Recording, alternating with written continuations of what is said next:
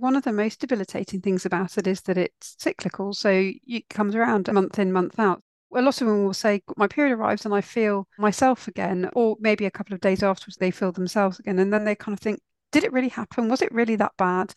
And then you start doubting yourself and you go to a medical practitioner, and some doctors haven't heard of PMDD, for example, and say, well, I'm not really sure, think you might have mild PMS or, things like that. And so there's a bit of not intentional, I think, but medical gaslighting that can go on with severe forms of premenstrual disorder.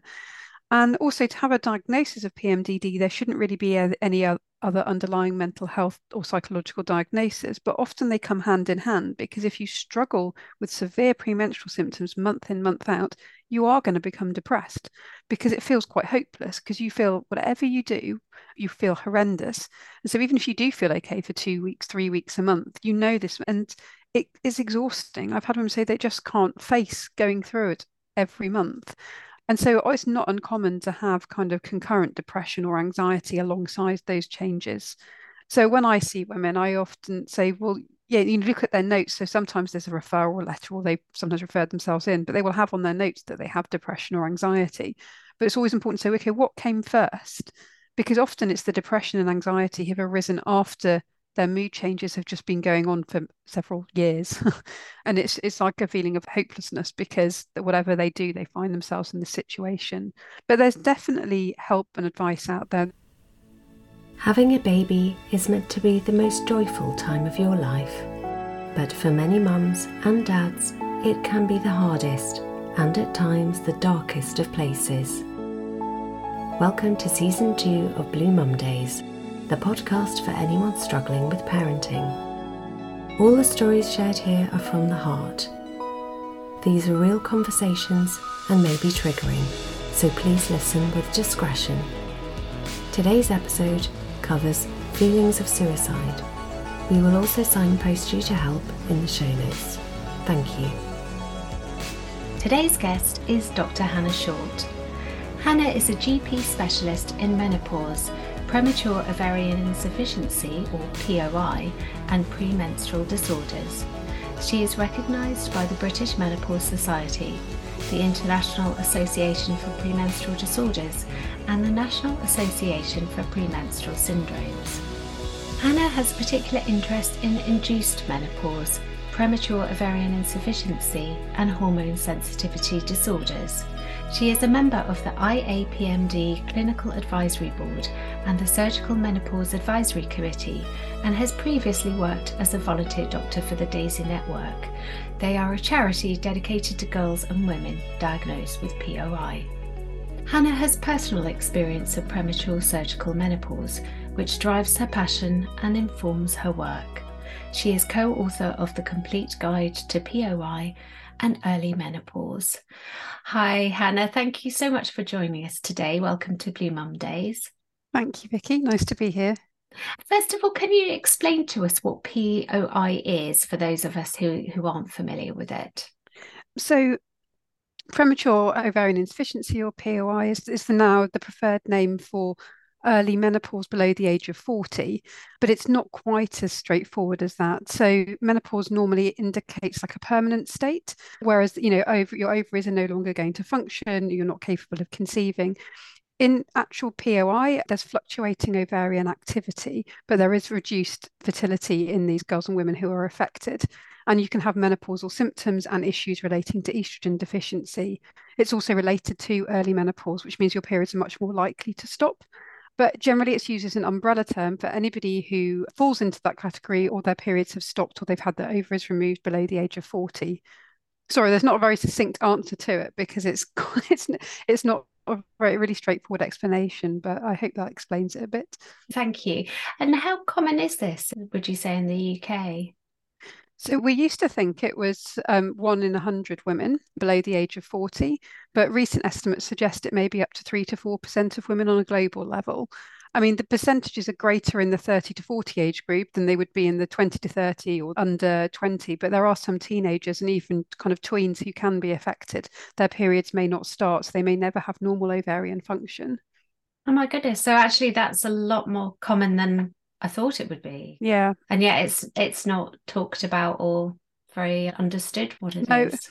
It isn't at all. And I think, women are constantly told they can be too young for menopause, or, I mean, the words premature menopause and POI are used intermittently, even though they're not always the same thing. But essentially, the health risks and the concerns are very similar. And it often means that if it's not recognized, girls and women don't get the treatment and the support they need. So, yeah, we need to raise awareness, basically. It's amazing you say that, because I know so many of my peers and friends who are feeling like they're going through perimenopause, Mhm. and in their mid 40s they're being told, oh no, you're still too young for that. Yeah. And yet you kind of know when things are different.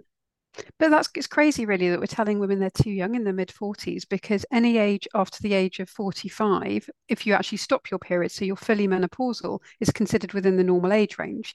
And your perimenopause can start 10 years before your final period. So it's not unusual to have perimenopausal symptoms in your late 30s. That's not to say women will always need treatment or medical support, but it's not unusual. And perimenopause is different to POI. And this is where it can get a little bit complicated. But yeah, we shouldn't be telling women that. I mean, we've got guidelines. If women or they're concerned they're having menopausal or perimenopausal symptoms are over 45, we don't worry about doing things like blood tests. We just treat them clinically. But under 45, we normally would do blood tests to rule out other conditions, and certainly under the age of 40. So everyone should be taken seriously, really. Thank you for that. And obviously, gosh, we could do a whole episode on Yeah. its own on perimenopause and the menopause. But one of the reasons that I wanted to speak to you today for this is because there is so much about women's hormones, and we're so affected by hormone fluctuations, and that can really affect things like mood. Mm. If we stay with POI for a moment, what sort of treatments are available for anybody going through that? So in POI, if you've got loss or reduced ovarian function, you're not producing normal amounts of estrogen, which is really important for things like your bone health and your heart health and your brain health and also your general well-being. So first line treatment is hormone replacement therapy to bring the levels back up to where they should be at the premenopausal age. And there are guidelines for this. So that's really what we should be doing, whether or not a girl or woman has symptoms.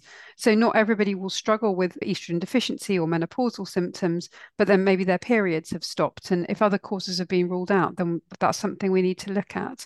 I mean, there will be some women who have a POI or have entered a premature menopause because of cancer or something like that, which means that sometimes that's not really what we would be offering if it's an estrogen dependent cancer.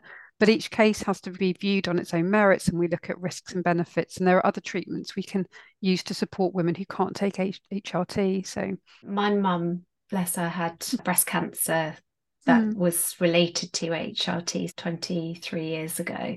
And obviously HRT is changed a lot since then. But I must admit, sort of with my own experience going through menopause, I've always been wary of taking it because of my mum's situation. mhm. If somebody was considering taking HRT, what would you say to them in terms of its efficacy and its safety these days? Well, in terms of POI, there's no increased risks. If you haven't had an estrogen dependent cancer, there's no increased risk because all you're doing is replacing the hormones that would naturally be there if your ovaries were functioning as we would like them to do so. So there's no increased risk of things like breast cancer, and it reduces your risk of things like heart disease, dementia, osteoporosis, diabetes. So that it does a lot of good health prevention as well, and it's really important for health. In women of natural menopause age, the benefits usually outweigh the risks as well. And there's a lot of hype around the breast cancer risk because it's not as black and white as HRT causes breast cancer. We don't actually have good evidence that it causes breast cancer. It may be what we call a promoter of estrogen positive breast cancer, and that it can encourage the cell's growth if they're already there. But it's not like smoking, where we know that actually smoking damages the DNA and can trigger cancer in the lungs, for example. And there are other things that are far more likely to increase your risk of breast cancer, such as not exercising at all. So, doing 2.5 hours of exercise a week hugely reduces your risk of breast cancer, whether or not you take HRT. If you're overweight or obese, that puts you in the higher risk category, far more risky than if you take a small dose of HRT. Drinking more than 2 units, so a glass of wine every night, again, is more risky than taking HRT. So it's looking at every person and seeing, do their benefits outweigh the risks? Do they need HRT to help manage symptoms, to reduce long-term health risks? I'm not saying everybody should be on it at all, but I think a lot of women are unnecessarily scared of HRT, and it can be a real game changer in terms of how well women feel and can actually reduce the risk of harm later in life. So when there were the big scares around 20 years ago around HRT, a lot of women stopped HRT overnight, doctors stopped prescribing it. And actually, if you look at the statistics, rates of heart disease and stuff went up hugely after Wow. that. Obviously, we don't say start HRT to reduce your risk of that unless you fall into the POI category. We would normally prescribe it if there are symptoms and things like that as well. But there were harms associated with that mass stopping of HRT. So yeah, for most women, the benefits outweigh the risks if it's needed for them. Thank you. That's so beautifully put. And funnily enough, I'm I'm going to get straight on the blower to my GP then after this, see if I can get rid of the night sweats and the Oh, hot flushes. But thank you. That's really put my mind at rest in terms of looking into HRT. I mean, I'm really looking forward to speaking to you about things like PMDD and PME, and mhm, I would love to speak to you about postpartum rage, postnatal mhm. rage, or the effect of hormones on feelings of anger. But first of all, do you mind telling us about what brought you into this area, this specialism? Mhm. I mean, I've always been interested in women's health, and I've always been interested in like psychology and psychiatry. And when I went to medical school, I wasn't quite sure what I would end up doing. Initially, I did do psychiatry training, and then I was slightly frustrated with the way the services worked. And then I felt I'd have more of an impact in general practice. And so I went back to do my GP training. And I think it was in general practice that I started noticing, I don't know, so many symptoms that women came to see us about, especially as a female GP. There was an element of hormonal influence, even if that wasn't directly what they were consulting me about. And I've also always had my own issues. So I've always struggled with periods. I had terrible, painful periods from when they started when I was 13. I'd missed school. I missed weeks at university. I've lost a job because of it because I went to medical school late, not only when I was 27. And prior to that, I worked in kind of administrative and then finance roles. I lost a job in London because I was an unreliable employee and because I had to call in because I was so debilitated by my symptoms. And I was diagnosed with endometriosis when I was in my early 20s. And then together with that, I also struggled with premenstrual mood changes, which were quite significant and got worse as I entered medical school and my junior doctor training, which can be quite brutal because you don't have a regular routine, you're working crazy hours, you don't eat well, you don't sleep well. We basically don't do anything we tell our patients to do because the rota makes it impossible. And I think that just made everything so much worse. But I used to have incredible anxiety and really crashing low mood before my period arrived. And everything felt quite unmanageable, especially because I had irregular periods. I never had regular cycles, so I couldn't even predict when I was going to feel okay. And most of the time, I didn't feel okay because premenstrually, psychologically, I struggled. And then when my period arrived, physically, I struggled. So it's probably only a handful of days a month where I felt relatively okay. I tried various treatments. I mean, I had several surgeries for the endometriosis, which were successful in the short term, but ultimately didn't resolve the pain. I tried alternative medicines and, complementary therapies, including acupuncture, Reiki, homeopathy. I mean, everything, changing my diet. And I only kind of got minimal relief at best. And ultimately, it was recommended that I have my ovaries removed and a hysterectomy. I'd obviously tried a lot of the medical treatments, like different contraceptive pills and stuff, well before that, and painkillers and things. And so that's what happened at 35. I had a premature surgical menopause. So all of my reproductive organs were removed and then plunged straight into surgical menopause. And it was that really opened my eyes, although I was well aware of issues. But when I realized how poorly we managed women in menopause, particularly those of us who don't have a natural menopause at the natural age of, mid 40s upwards, I suppose it ignited my passion. And I thought, well, what can I do? And it's just developed from there. I've done further training in menopause and work around in the premenstrual disorders space. And yeah, there we go. Oh my goodness, what an experience that you went through. I mean, it's wonderful for the women that you treat that you took such a negative personal experience and created something so positive and compassionate out of that. Are you happy to talk about how you felt going through something so extreme at such an early age? To be honest, I felt so ill before the surgery that I was pretty desperate. And I actually wrote a letter. I found it the other day and then I felt slightly mortified when I read it. But a letter I wrote to my gynecologist basically begging him to give me the surgery because I naively thought having the surgery would put me in a position where I felt like a normal, in inverted commas, woman. And I would have some add back hormones because I'm lucky that I didn't have any reason not to have the hormones. And I just kind of go on my way. I knew it would take a while to get my energy back and to feel well, but I didn't anticipate how difficult it would be post op. And although I've never regretted the surgery because I'm lucky that my pain pretty much disappeared with that. And my premenstrual changes, the mood changes, obviously, I wasn't having periods. I felt a lot better and more stable mood wise. I struggled with absorbing HRT, for example. I felt really quite unwell from the physical menopause symptoms that I had. Um, Eventually, that was sorted. I worked with a good gynecologist and my GPs were supportive and eventually found a regime. And it also forced me to look at things like diet and lifestyle and actually do the things that I knew would help me intellectually, but I hadn't really been putting into practice because that's been fundamental. And it's only further down the line that I kind of things like not having children kind of really hit me because at the time I thought, well, I don't know, I'm too unwell to even consider having a child.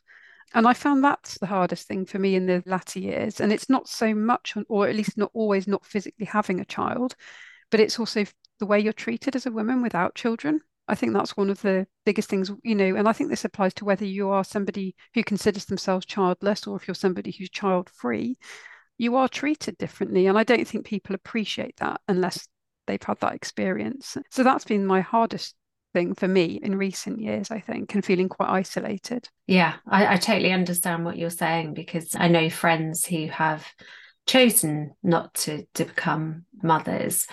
It doesn't mean that they're callous and it doesn't mean No. that they hate children. It's just that they've decided for them, it's not how they want to go on Mm. to live their lives. And they are very much treated differently and castigated because of that decision. And I mean, it must have been incredibly hard as well. Like, I find it hard enough having gone through menopause when my friends and I are all a similar age and we're all Mm. going through it together and going, oh my God, how come our mums never talked about all of this? It's such a ball ache. But to go through that independently and at the age of 35, and I'd imagine if it's a surgical menopause, is that more brutal? Is that more extreme? That must have been a Yeah. very difficult thing to go through when you're still so very young.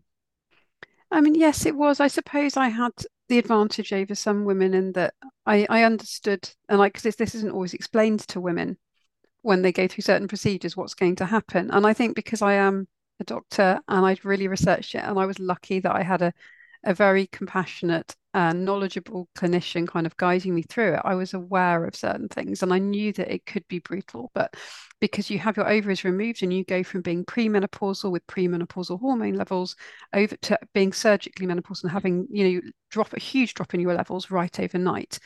But I was prepared in that I was given HRT straight away. Often women are told, whatever age they are, oh, just wait a few months, you might not need it, which should never be the case because I think your body almost goes into like a form of shock because you're removed part of the endocrine system. And it can, even in women who've actually been through a natural menopause, even as somebody who's 52, whose period stopped 3 years ago, if for some reason they need their ovaries removed and they go into actually surgical menopause, they will notice a difference most of the time because the ovaries don't become non-functional after menopause. They're still producing small amounts of hormones. And we think that they do much more than that as well.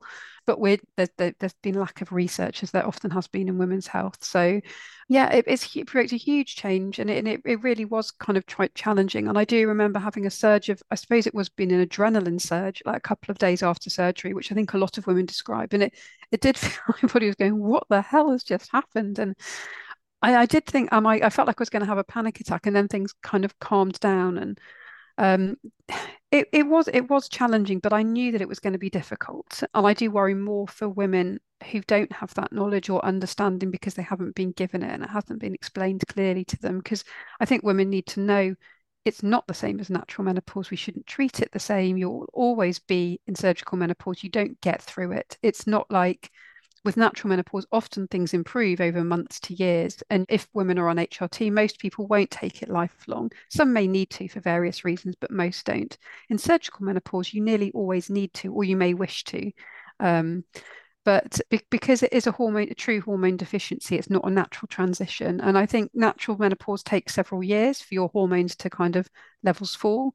And yet in surgical menopause, things just literally drop off a cliff overnight. So Wow. Yeah. So what sort of symptoms were you getting then through the surgical menopause, or was it slightly better because you were on HRT straight away, so it wasn't as extreme?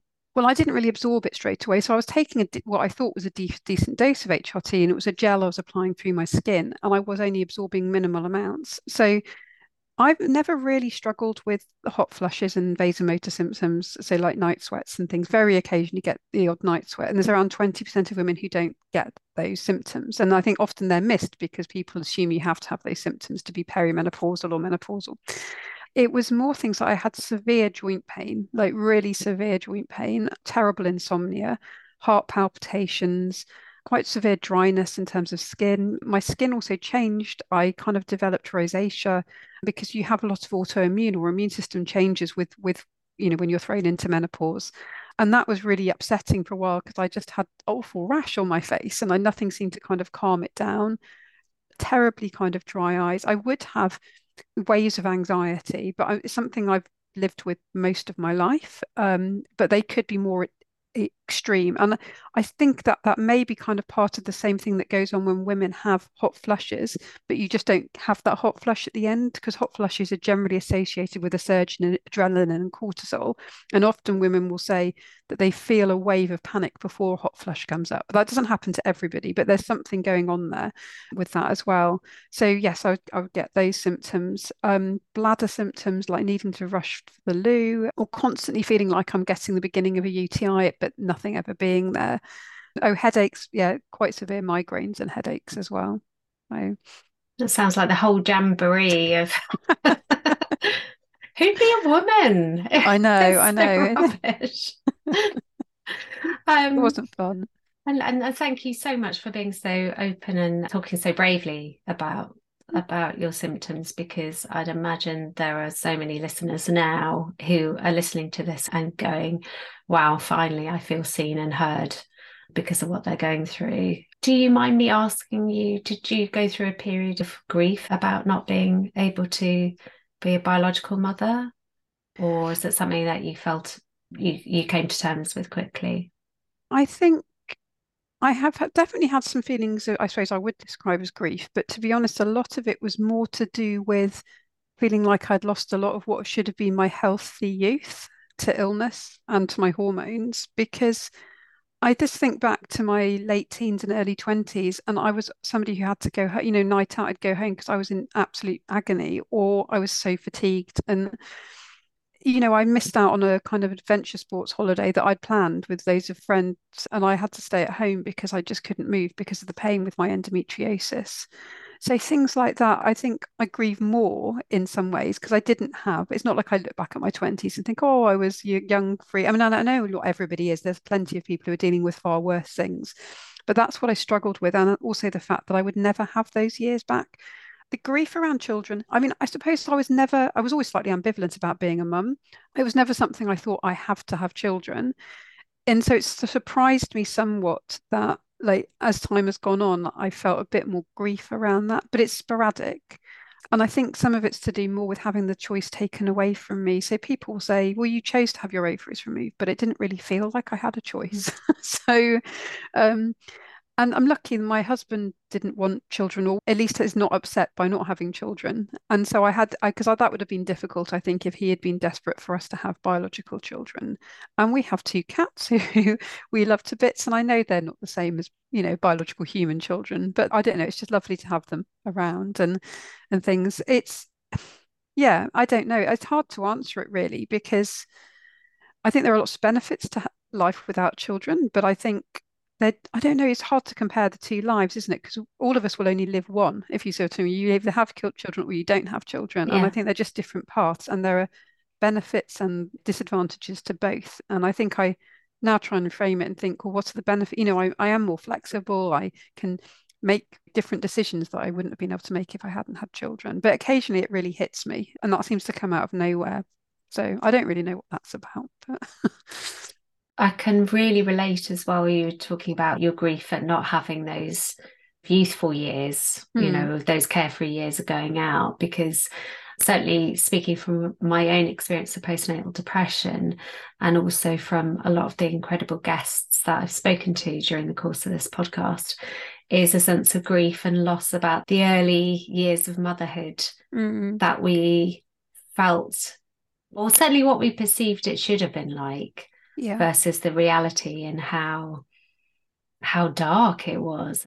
Certainly for this first year of Stanley, my son's life, and my God, I love that little boy so much, but it was the worst year of my life without a doubt. And I still get a sort of pang sometimes on his birthdays. And I know one of my other guests, Christine, felt exactly the same, that sort of grief of what it should have been like.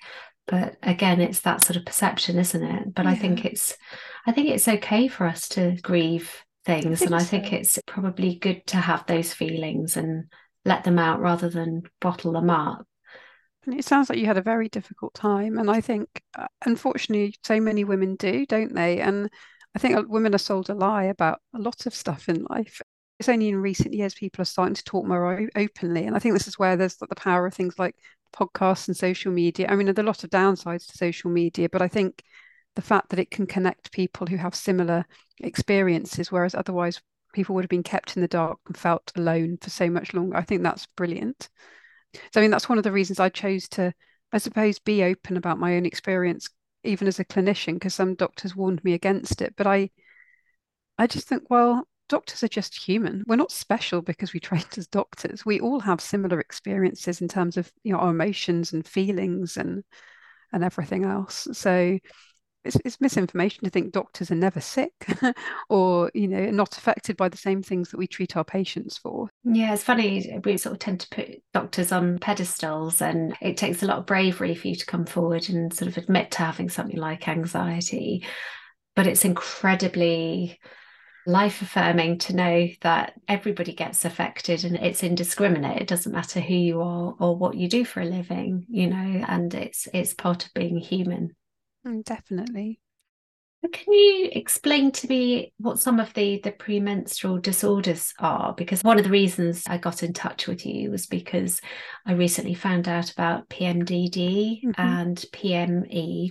Maybe if we talk about PMDD first. And I know it's certainly something that I could relate to, and probably my mum. So if you're listening, hi mum, have listened to this bit. But I know that both of us felt terribly bleak and dark before our periods. And I didn't realise that was a thing, that it could be a medical condition. Yeah, and I think again, a lot of women just aren't aware of it. Again, there's been more awareness in recent years with social media campaigns and things like that. But I mean, when I had my surgery, it wasn't even termed PMDD, and I do wonder if I had PME, which stands for premenstrual exacerbation of anxiety and things like that. But I was told I had a severe premenstrual disorder. And essentially, PMDD stands for premenstrual dysphoric disorder, and it affects around 5 to 8% of women of menstruating age and also trans men. So anybody who's born with ovaries can be affected by this condition. And it's a condition of hormone sensitivity. So it's not that there's an imbalance of hormones, it's just that the brain reacts or overreacts to changes in hormone levels and has an abnormal response to normal hormonal changes, such as the menstrual cycle. So I think a lot of women will have heard of PMS or PMT, and that's kind of, a lot of jokes are made about it, although it's not particularly funny. And I suppose that's the kind of milder sister, really, of PMDD, and affects around 30 to 40% of women. And that's where you kind of get mood and physical changes in the lead up to your period. Because I think most women will be aware that their body and brain changes throughout the menstrual cycle, but it wouldn't necessarily be in a problematic way. They might just be aware that, I don't know, their vaginal discharge is slightly different at different points in the month, or their breasts are slightly fuller at one point in the month, or their sex drive is higher at one point. I mean, they're aware of these changes. They don't constitute a clinical disorder, but because we're cyclical creatures, you start to be aware of these changes. But the women with PMS will say maybe their mood, they will be a little bit more tearful or more likely to cry or have an argument with their partner or have headaches or breast pain in the lead up. And they may go to their GP and ask for some advice. And sometimes things like diet and lifestyle changes can make a big difference. Sometimes the contraceptive pill, which evens out hormonal changes and things like that, can help. But these women who have PMS, they're not going to fall into the PMDD category, which is where there's serious disruption to your personal life. And PMDD, it's where it's more really a matter of degree. And if you feel that your symptoms are so debilitating, so profound depression, very severe anxiety, rage, mood swings, suicidal thoughts, feelings of hopelessness and despair. It may be, women feel they can't go to work, or if they do go to work, they're constantly worried they're going to do something wrong and try and put on a brave face. But it's a real effort for them to kind of try and act normally, as it were. And then these symptoms, they are significant. That's when you'd have this diagnosis of PMDD, and they need to arise in the luteal phase of the cycle. So that's after ovulation, generally in the 2 weeks or 1 week before your period. And then they should get better when your period arrives. But we know that there are genetic links. So you said you felt that your mum may have struggled with this as well. There are at least a couple of genes that have been identified which seem to be more common, these particular variants that are common in women with PMDD, and they kind of affect the way the brain processes estrogen and serotonin, and also the breakdown products of progesterone as well, because all of these things play a role in our kind of brain chemistry at different points in the month. Wow, I can so relate to that, because religiously, about a week before my period would come, I would feel very hopeless, very, very dark and despairing, and sometimes that I didn't want to be around anymore. And even if I knew my period will probably come in a week's time, the blackness would be so black that that wouldn't make a difference to me. No. And it would feel like the reality was this and that, I'm a terrible person, or life is just terrifying. And then within a week, bam, period would come, and it would feel like resurfacing from being underwater. Yeah. So yeah, wow, I'd love to know if this is resonating with any of my listeners, and to know that potentially it might be something that you could be helped with would be an incredible comfort to some. One of the most debilitating things about it is that it's cyclical. So it comes around month in, month out.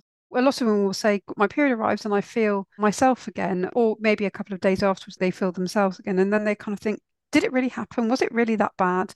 And then you start doubting yourself, and you go to a medical practitioner, and some doctors haven't heard of PMDD, for example, and will say, well, I'm not really sure, things you might have mild PMS or, things like that. And so there's a bit of, not intentional, I think, but medical gaslighting that can go on with severe forms of premenstrual disorder. And also, to have a diagnosis of PMDD, there shouldn't really be any other underlying mental health or psychological diagnosis, but often they come hand in hand, because if you struggle with severe premenstrual symptoms month in, month out, you are going to become depressed, because it feels quite hopeless, because you feel whatever you do, you feel horrendous. And so even if you do feel okay for 2 weeks, 3 weeks, a month, this, and it is exhausting. I've had women say they just can't face going through it every month. And so it's not uncommon to have kind of concurrent depression or anxiety alongside those changes. So when I see women, I often say, well, yeah, you look at their notes. So sometimes there's a referral letter, or they sometimes refer themselves in, but they will have on their notes that they have depression or anxiety. But it's always important to say, okay, what came first? Because often it's the depression and anxiety have arisen after their mood changes have just been going on for several years. And it's like a feeling of hopelessness, because whatever they do, they find themselves in this situation. But there's definitely help and advice out there. And there's the organisation that I'm on the clinical advisory board for, IAPMD. They have some fantastic patient information sections on there that talks about what this condition is, including all the treatment options and peer support, and they do awareness raising campaign. They've also got a section for professionals, so doctors and psychologists and scientists and things like that, and looking at all the latest research and evidence. Because amazing. I mean, unfortunately, a third of people with PMDD do attempt to take their own life during a crisis. Oh my I mean, goodness. so it is a mental health emergency in that sense. Mind have got something on their website about PMDD as well, because like you said, even if you have this awareness that this is to do with a phase of your menstrual cycle, when you're in it, it doesn't feel like that. It feels like it's always going to be like that. And people worry that other people around them are getting fed up with them, that they'd be better off without them. And yeah, treatment is out there. I have to say, it's not always easy to find the right thing immediately, but there are treatment guidelines that are accessible to all doctors. They may not always be aware they're there, but the Royal College of Obstetricians and Gynecologists do have treatment guidelines, and you start with quite basic low-level interventions, but they do go right up to, I suppose, the treatment I ultimately had, which was removal of the endocrine system or your reproductive endocrine organs. I wouldn't recommend that unless it's absolutely needed because there are other repercussions with that. But sometimes that's necessary. And I think one thing to say though is it's not a cure because you still have a hormone sensitive brain.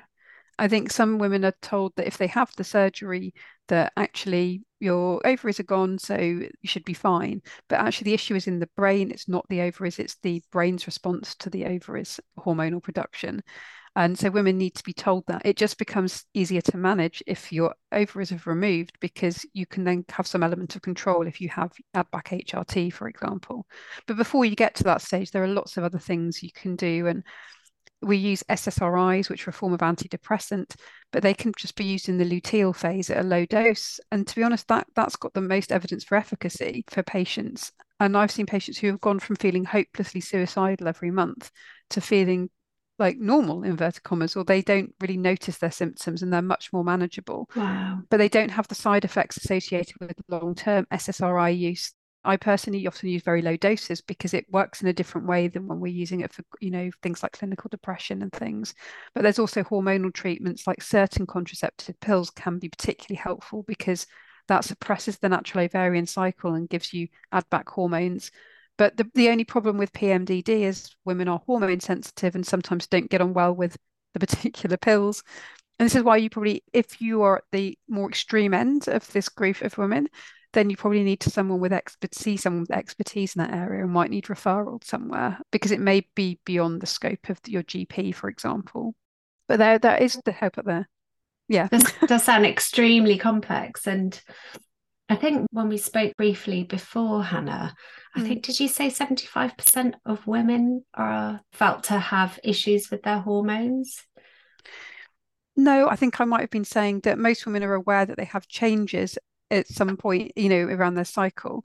But it depends. I mean, I wouldn't surprise me if around three-quarters of women had issues in some way relating to their hormones, whether it's PMS, PMDD, if it's perimenopause, or is it more to do with endometriosis, which, the symptoms are driven by hormonal changes. I mean, if we look at the stats for menopause, around 75% of women will have symptoms. So I think the lucky quarter of women who don't really have symptoms, they may be the ones who've been quite lucky throughout their reproductive life. So I think, yeah, if we're looking at it like that, it probably is around three-quarters of women who will have some kind of issue relating to their reproductive lives and menstrual cycle. What was interesting in particular when you were talking earlier about PMS and PMT Mm. and how dismissive women are made to feel if you're going through it. And it's the same with menopause, that it's like, oh, she's going through the change, or oh, she must be on having her monthly. And it's Mm. always done in very dismissive terms and belittling terms Yeah, when actually it does have a huge effect on you, yeah. how you present and how you feel about yourself and everything on a regular basis. So you've talked about endometriosis. It's a Mhm. term I understand, but I don't fully comprehend what's involved. Okay, so it's a condition where there are cells similar to the lining of the womb are found outside of the womb or uterus. So they can be found on the outside or on the fallopian tubes or the ovaries, but also within the pelvis or on the bladder or on the bowel. In some rare cases, they've been found in the lung or in the brain. And the problem is these cells act like the lining of the womb. And so they respond to menstrual hormonal changes and they bleed in response to hormonal changes as well. So you can get internal bleeding If some women have coughed up blood during their periods, if they had endometriosis in their lungs, that is quite extreme. So most women wouldn't get that. But some women will, for example, when they open their bowels, would pass blood. And it's not because they've got piles or they've, got a fissure or something. It would be in time related to their period. The internal pelvic organs can become fused together, so the bowel can get stuck to the uterus. And you get all these adhesions which are formed. So you can get what's called a frozen pelvis, where there's lots of kind of like scar tissue in your pelvis. And obviously it can lead to repercussions of things like fertility issues, particularly if you've had big cysts or stuff on your ovaries. So yeah, pain is one of the most common symptoms, but it can cause, severe, other symptoms like bloating, and there's often associated mood changes, but I suspect that's more to do with the response to the physical symptoms. Although having said that, it's got inflammatory and we think autoimmune roots, and we know that the inflammation there has effects on the brain, which can trigger depression. So there may be something else going on there as well. I'm very lucky that I've never had chronic long-term pain, but I'd imagine that if you're in that situation, that also affects your mood because it's exhausting and it gets you down living in pain like that. For anybody that's struggling with endometriosis at the moment, is there anything that they can be doing to sort of help themselves, or is it a question of going to see the GP first and foremost? I think if you're struggling with pain that's related to your periods or symptoms that are coming that seem to be associated with your menstrual cycle, that yes, definitely go to your doctor. One good thing would be to track your symptoms to see if there is a pattern. Endometriosis is a slightly tricky one because you can't formally diagnose it really without having a laparoscopy, a surgical procedure. Occasionally they do MRI scans, and if you've got like a big cyst on your ovary, then that might be enough to say, yes, you've got this. But often you can have microscopic disease, which means that you wouldn't necessarily see it on a scan, but because of where it is, it could be triggering severe symptoms. So there's different grades of endometriosis. But weirdly, what would look, if you were looking at it from a surgical point of view, mild, could have horrendous symptoms, but you could have severe endometriosis, but that may not be bothering you. But for example, could be found during investigation for fertility treatment, for example. Again, there are guidelines for doctors to help treat women with endometriosis, and referral and surgery isn't always needed because there are risks that come with surgery. The contraceptive pill again can sometimes be helpful. Sometimes dietary changes, having a fiber-rich diet can be helpful because of changes to do with the gut microbiome and the way our body deals with the breakdown products of estrogen and things like that. But it's hard. You can be put into a chemical menopause to shut down your ovarian function and to see if that gives relief from the symptoms as well. I think if anybody is struggling with what they think may be endometriosis, look at Endometriosis UK. That's a UK charity, and that's got lots of information and support there. But I think if you're having painful periods interfering with your life and doesn't just go away with a little bit of paracetamol or ibuprofen, that's not normal. Women are told it's normal, it's just period pain, but it isn't. And yes, treatment is kind of needed. But I suppose just don't be fobbed off if you're not immediately referred to a gynecologist and stuff, because there are conservative measures that can help. And actually, you don't want to have surgery unless you need it. And if other things improve, that your GP can help you with, and that's really the route to go down. That's incredibly helpful. Thank you, Hannah. And as ever with the podcast, I'll be putting full support links in the show notes. So to organisations like Endometriosis UK, IA, PMD, and also Mind in terms of PMDD. I'd love to talk to you as well about rage, because it's something that keeps coming up time and time again with listeners who have experienced tremendous anger in the postnatal period. It's not something that I can relate to myself, but it does seem to be a thing, postnatal rage. Can you talk to us about that? What causes it and how it manifests, and what can be done to sort of help people going through that? Well, I don't have much experience personally with patients with postnatal rage, not because I'm saying it doesn't exist, because I understand it does, but I see this a lot with premenstrual disorders and PMDD, and I suspect it's the same thing that is going on there, because our brains are profoundly affected by hormonal changes, and we all have differing degrees of hormone sensitivity. So the way our brains process the hormones or the breakdown products or react to them is going to be different. So when we see this in women with PMDD, and I suspect that there is similarity with the postnatal rage is when there's issues with the brain dealing with the breakdown products of progesterone in particularly. So there's something called allopregnanolone, which is a breakdown product. And normally this would produce a calming kind of sedative-like effect. But that doesn't happen in women with severe hormone sensitivity. In fact, it seems to induce kind of more anxiety and rage and things like that as well. So I think there's probably something going on there, and the way that the hormonal changes and that withdrawal of hormones as well. So it is quite a complex topic, and I'm just trying to think how best to describe it without kind of confusing as well.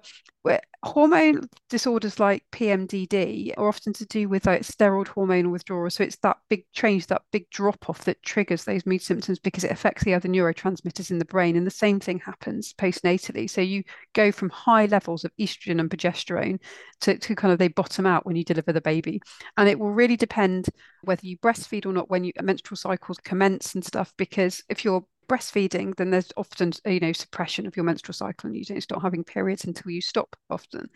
But all of these things, if you have got a brain that's primed to hormone sensitivity, could trigger symptoms like rage. And I mean, there have been drug trials looking at this, and I think there's something in the States which is looking at some of those molecules similar to allopregnanolone, which is going to be used in treatment of things like postnatal mood disorder. They did do something in PMDD. Unfortunately, it wasn't as successful as they hoped it would be, but there were some changes, but they weren't significant enough to say, yes, we should all be doing this essentially. But I think if it's a real phenomenon, again, I suppose it's going to be speaking with somebody who's an expert in hormone sensitivity. I mean, the way that I talk about managing premenstrual symptoms that are similar to the postnatal rage, it's about one, managing the kind of hormonal fluctuations. So and that can be done in various ways, whether it's with further suppression of hormones or is it adding hormones, whether it's kind of in form of contraception or hormone therapy. And the other thing is changing the brain's response to that. So anything we can do to calm the autonomic nervous system down can be helpful. So things like exercise, appreciate that can be quite hard postnatally when you're dealing with lots of stuff, and especially if you're feeling really, really low. Maybe a psychiatric drug like SSRIs, because that stabilizes the neurotransmitters again in the postnatal period as it does in the premenstrual period. Anti-inflammatory diet. This isn't going to be enough in itself, but all these things can kind of be supported. So kind of having a diet rich in plants and micronutrients, things like meditation. There was a study at University of Chicago looking at mindfulness-based cognitive therapy, and it showed levels of inflammation in women with PMDD significantly decreased after a 16-week course of that. Wow. So all of these things can have they might feel like, oh, then what are they going to do? But they can have a profound effect. I think it's realistically, how can we help women to do these things when you're struggling with a newborn? Or if you're premenstrual and your moods are so low, how do you do the things that are going to help you? And I think then it's better, to seek the support of someone who can give you the medical support that then enables you to do the things you need to do in a self-care kind of way as well. Yeah. And with things like breathing exercises, would Mhm. that be helpful in terms of where you were talking about calming the nervous Yeah, system? certainly all of that stuff is going to be really helpful. I suppose sometimes the way it can be presented is, oh, just do a few breathing exercises and it will help. But actually, if we go back to kind of looking at actually what happens, is the feedback that your brain gets when you naturally slow your breathing down. It gives the signal that you're kind of safe. And so your adrenaline output kind of calms down, and some of your physical symptoms can kind of get better as well. And then that has a knock-on effect psychologically. So there is a reason why these things are recommended, but it's not always explained why. It's funny, yeah. I'd read things when I was trying to help myself, and it would be like, go for a walk or breathe. And I've recently trained as a children's anxiety coach. And when you actually learn the rationale behind it and how it can actually calm the amygdala response, and Yeah, it makes you realize like, there is an actual point to it. It's not just airy fairy. exactly. Take a few deep breaths and you'll feel better. I know. Well, I think that it's like when you talk about diet and lifestyle and something, well, everyone knows, yeah, exercise good for you, should eat some fruits and veg, but do we know why? And I mean, it's when you look at the reasons why, it makes much more sense. And in terms of dietary recommendations, there's no postnatal diet, there's no premenstrual diet or menopausal diet, but there are dietary patterns associated with general better health in terms of well-being in the moment and long-term health. And that's generally one that is rich in fruits, vegetables, beans, pulses, whole grains, because that's an anti-inflammatory diet pattern. So inflammation is often behind these unpleasant symptoms at the cellular level. And so if we can do everything to kind of minimize that, that will help. But there are so many challenges there are in the postnatal period or in the premenstrual period. And it's easier said than done, I think, sometimes. But if people can understand why it's recommended, I think that goes halfway to helping. That statistic you were saying about the meditation, that's incredible to hear. And I was just going to say, for any listeners who haven't necessarily come across it, in season 1 of Blue Mondays, there is a special 15-minute loving kindness meditation that Poonam Dufa of YesMate created for listeners. And that is something that you can listen to at any time of the day. If you've never meditated before, you don't need to do anything, just close your eyes and listen. And one of the things that I really struggled very, very badly with when I had my PMD was insomnia. And so, as you were saying, you also had terrible insomnia, Hannah. And I found that listening to something like a podcast late at night or in the middle of the night, when you're going through that panic of like, I've got to sleep and I can't sleep, even if you can listen to it at that time, it'll hopefully, as you say, calm the nervous system. And if you drop off to sleep while listening, even better, because it's just there to sort of help you. There's no right or wrong to meditating. It's just listening and being in the moment and listening to the words. And I really hope that some of you out there get some sort of solace from doing it, or, a bit of a reset and a recharge. But it's incredible how at the mercy of the hormones we are, especially as women. And one thing I noticed about when I was looking at your website is that you are pretty much fully booked for the next X months. And that goes to show how much need there is for helping women go through these experiences. Yeah, no, I know. And I think we're hugely underserved. And at the moment, I mean, it's not just to do with COVID, because these issues were there before, but I think it's one of the problems is it's not recognized, I think, as to how many women are affected and how profound the symptoms can be and how debilitating, because there's a lot of silence. And I think, again, there's still some stigma and taboo out there, particularly when it's to do with, I don't know, menstrual related problems, birth, basically gynecological issues together with mental health. It's like a double whammy. And I think women are very good at kind of putting up with stuff, hiding stuff, masking stuff, and often not asking for help until it's too late. And when they do, I say, not necessarily getting the right kind of support. And I think one of the real crying shame is that commissioners in the NHS don't seem to see the value in planning these services. If anything, they're kind of reducing access to things like menopausal health. There are no real premenstrual clinics. They kind of sneak in under general gynecology or menstrual clinics. And in terms of kind of provision for perinatal psychiatry, it's really inadequate, particularly in the area where I am. But I mean, it varies hugely in different parts of the UK.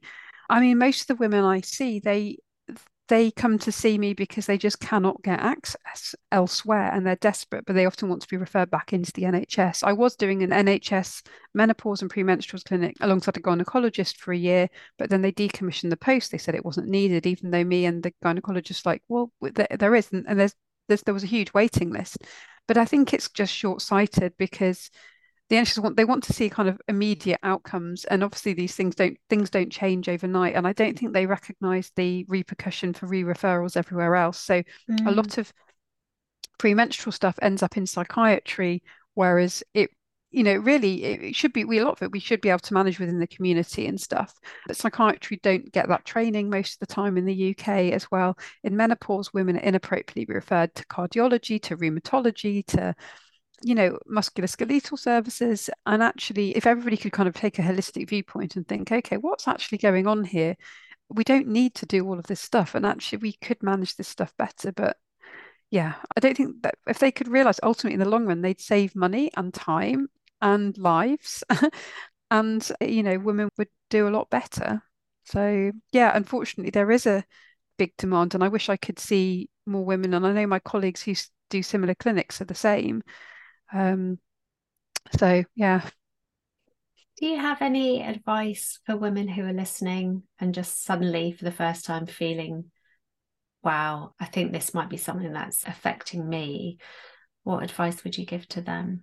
I think look at the IAPMD website and also the Primary Care Women's Health Forum. You go onto the website and there's either a link for a healthcare professional or for patients. We've got like patient information leaflet on there that talks about things that you can do to help yourself and maybe how to go to approach your GP. But really, what you need to do is start tracking symptoms. So you can do that via an app, you can do it by a paper diary, but have some clear things showing that your symptoms change or your well-being changes because we didn't really touch on PME, which is the premenstrual exacerbation, which is slightly Yes, different yeah. and would need slightly different management. And that's where underlying disorders, so you may have a chronic depression or anxiety, but it could be something like migraine or asthma or something, or epilepsy that gets worse in the luteal phase.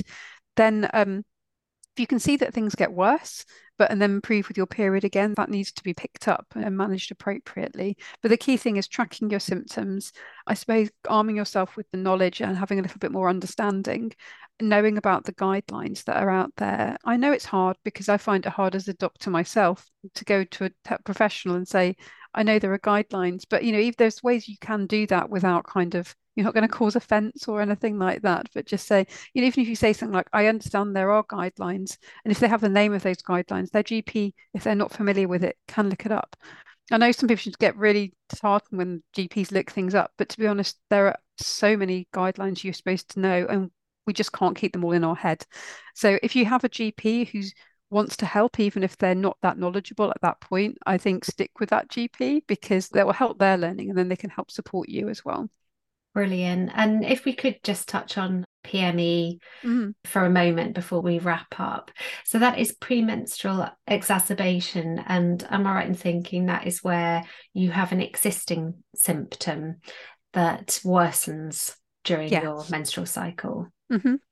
Yeah, so when we're looking at PMDD, I know we talked a bit about the overlap with things like depression and things like that, which can occur. But if you're looking at it classically, you would be symptom free for the first 2 weeks of your cycle, so when your period's there, and then symptoms will start at some point after ovulation. So either immediately or sometimes it's a bit later, and then they get better. So for half the month, essentially, you're symptom free, but up to 2 weeks a month, you're debilitated by the symptoms. With PME, you're probably never 100% symptom free. So you could have, I don't know, OCD. You could have, I don't know, a bad depression or anxiety.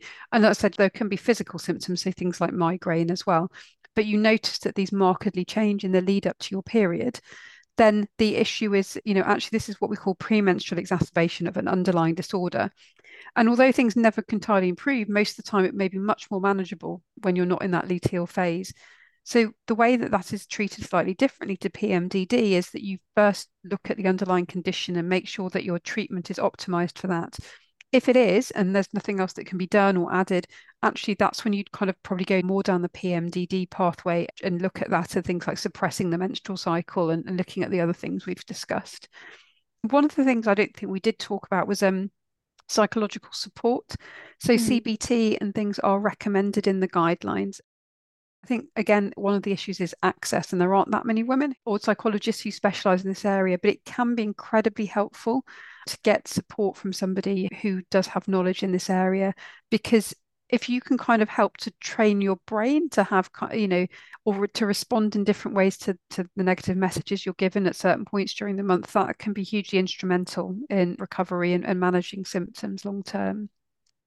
Thank you. I just feel so educated on the subject now. And my heart goes out to anybody that's been affected by these things. And when you were talking about the PMDD symptoms, I just wanted to weep because for so many years after the PND, I would still go to work and just feel desperate for so much of the time. And realizing that that might have been to do with my cycle because you question yourself, don't you? And you think, am I going absolutely mad? And why can't I just cope with life Mm. in a way that everybody else seems to be able to cope? Yeah. No, it's tragic, isn't it? And I think unfortunately you're not alone in that because I mean I struggled for so long. I think one of the issues was with me that I never had the regular periods and I couldn't sometimes disentangle what was the endo and what was the more premenstrual symptoms. But do remember feeling utterly hopeless. And we see that. And like you said, you didn't have that experience of rage, and I thankfully didn't, but I felt like I had everything else. Some women, that the rage is the worst thing for them. And I wish I could kind of give you more certainty in terms of the postnatal side, but I can only think that it is driven in the same way that, the same kind of underlying mechanism, because it's certainly something we see, and it is to do with things like that steroid hormone withdrawal and the brain's response to hormonal changes. But yeah, we need there to be more awareness and amongst clinicians, but there is help out there. So I hope people kind of get that message, even though I know it can be quite complex and there is no easy answer, but generally things can improve. So And it's worth sort of unpicking to try and find out what's definitely. going on. And I'm sure this has been a very reassuring lesson. So thank you. And if you are in particular sort of affected by postnatal rage, please do get in touch with me, because I'll do my best to find an expert in that area so we could do like a proper Q&A with them, because I can imagine it's a very, very hard thing to go through. And also, even more taboo, because people don't speak about those things, and women are never expected to be or allowed to show rage. No, exactly. Or anger, let alone when you're a parent. So please don't feel that you are alone, and it's not you, it's something that's happening to you to cause that rage. So you mustn't feel guilt about it, but I will do my best to find somebody who can advise on that subject. But for now, thank you so much, Hannah. It's such an incredible conversation with you, and I really appreciate you taking out time out of your incredibly busy schedule. And I'll obviously put links to your website as well if somebody needed to get in touch with you direct. But there are some links on there as well. I'm in the process of updating the website, so by the end of the year, it should be the new shiny updated one, because it's quite old at the moment. I'm putting more links in so people can link directly to things like the PMS, PMDD guidelines, brilliant. Things like the DAISY network, which is for POI, and everything like that could help a bit more. Thank you so much. You're welcome. Thank you for having me. If you've enjoyed this episode of Blue Mum Days, please like and subscribe. It really does make the difference in helping other people find it. And that means helping more parents. Thank you.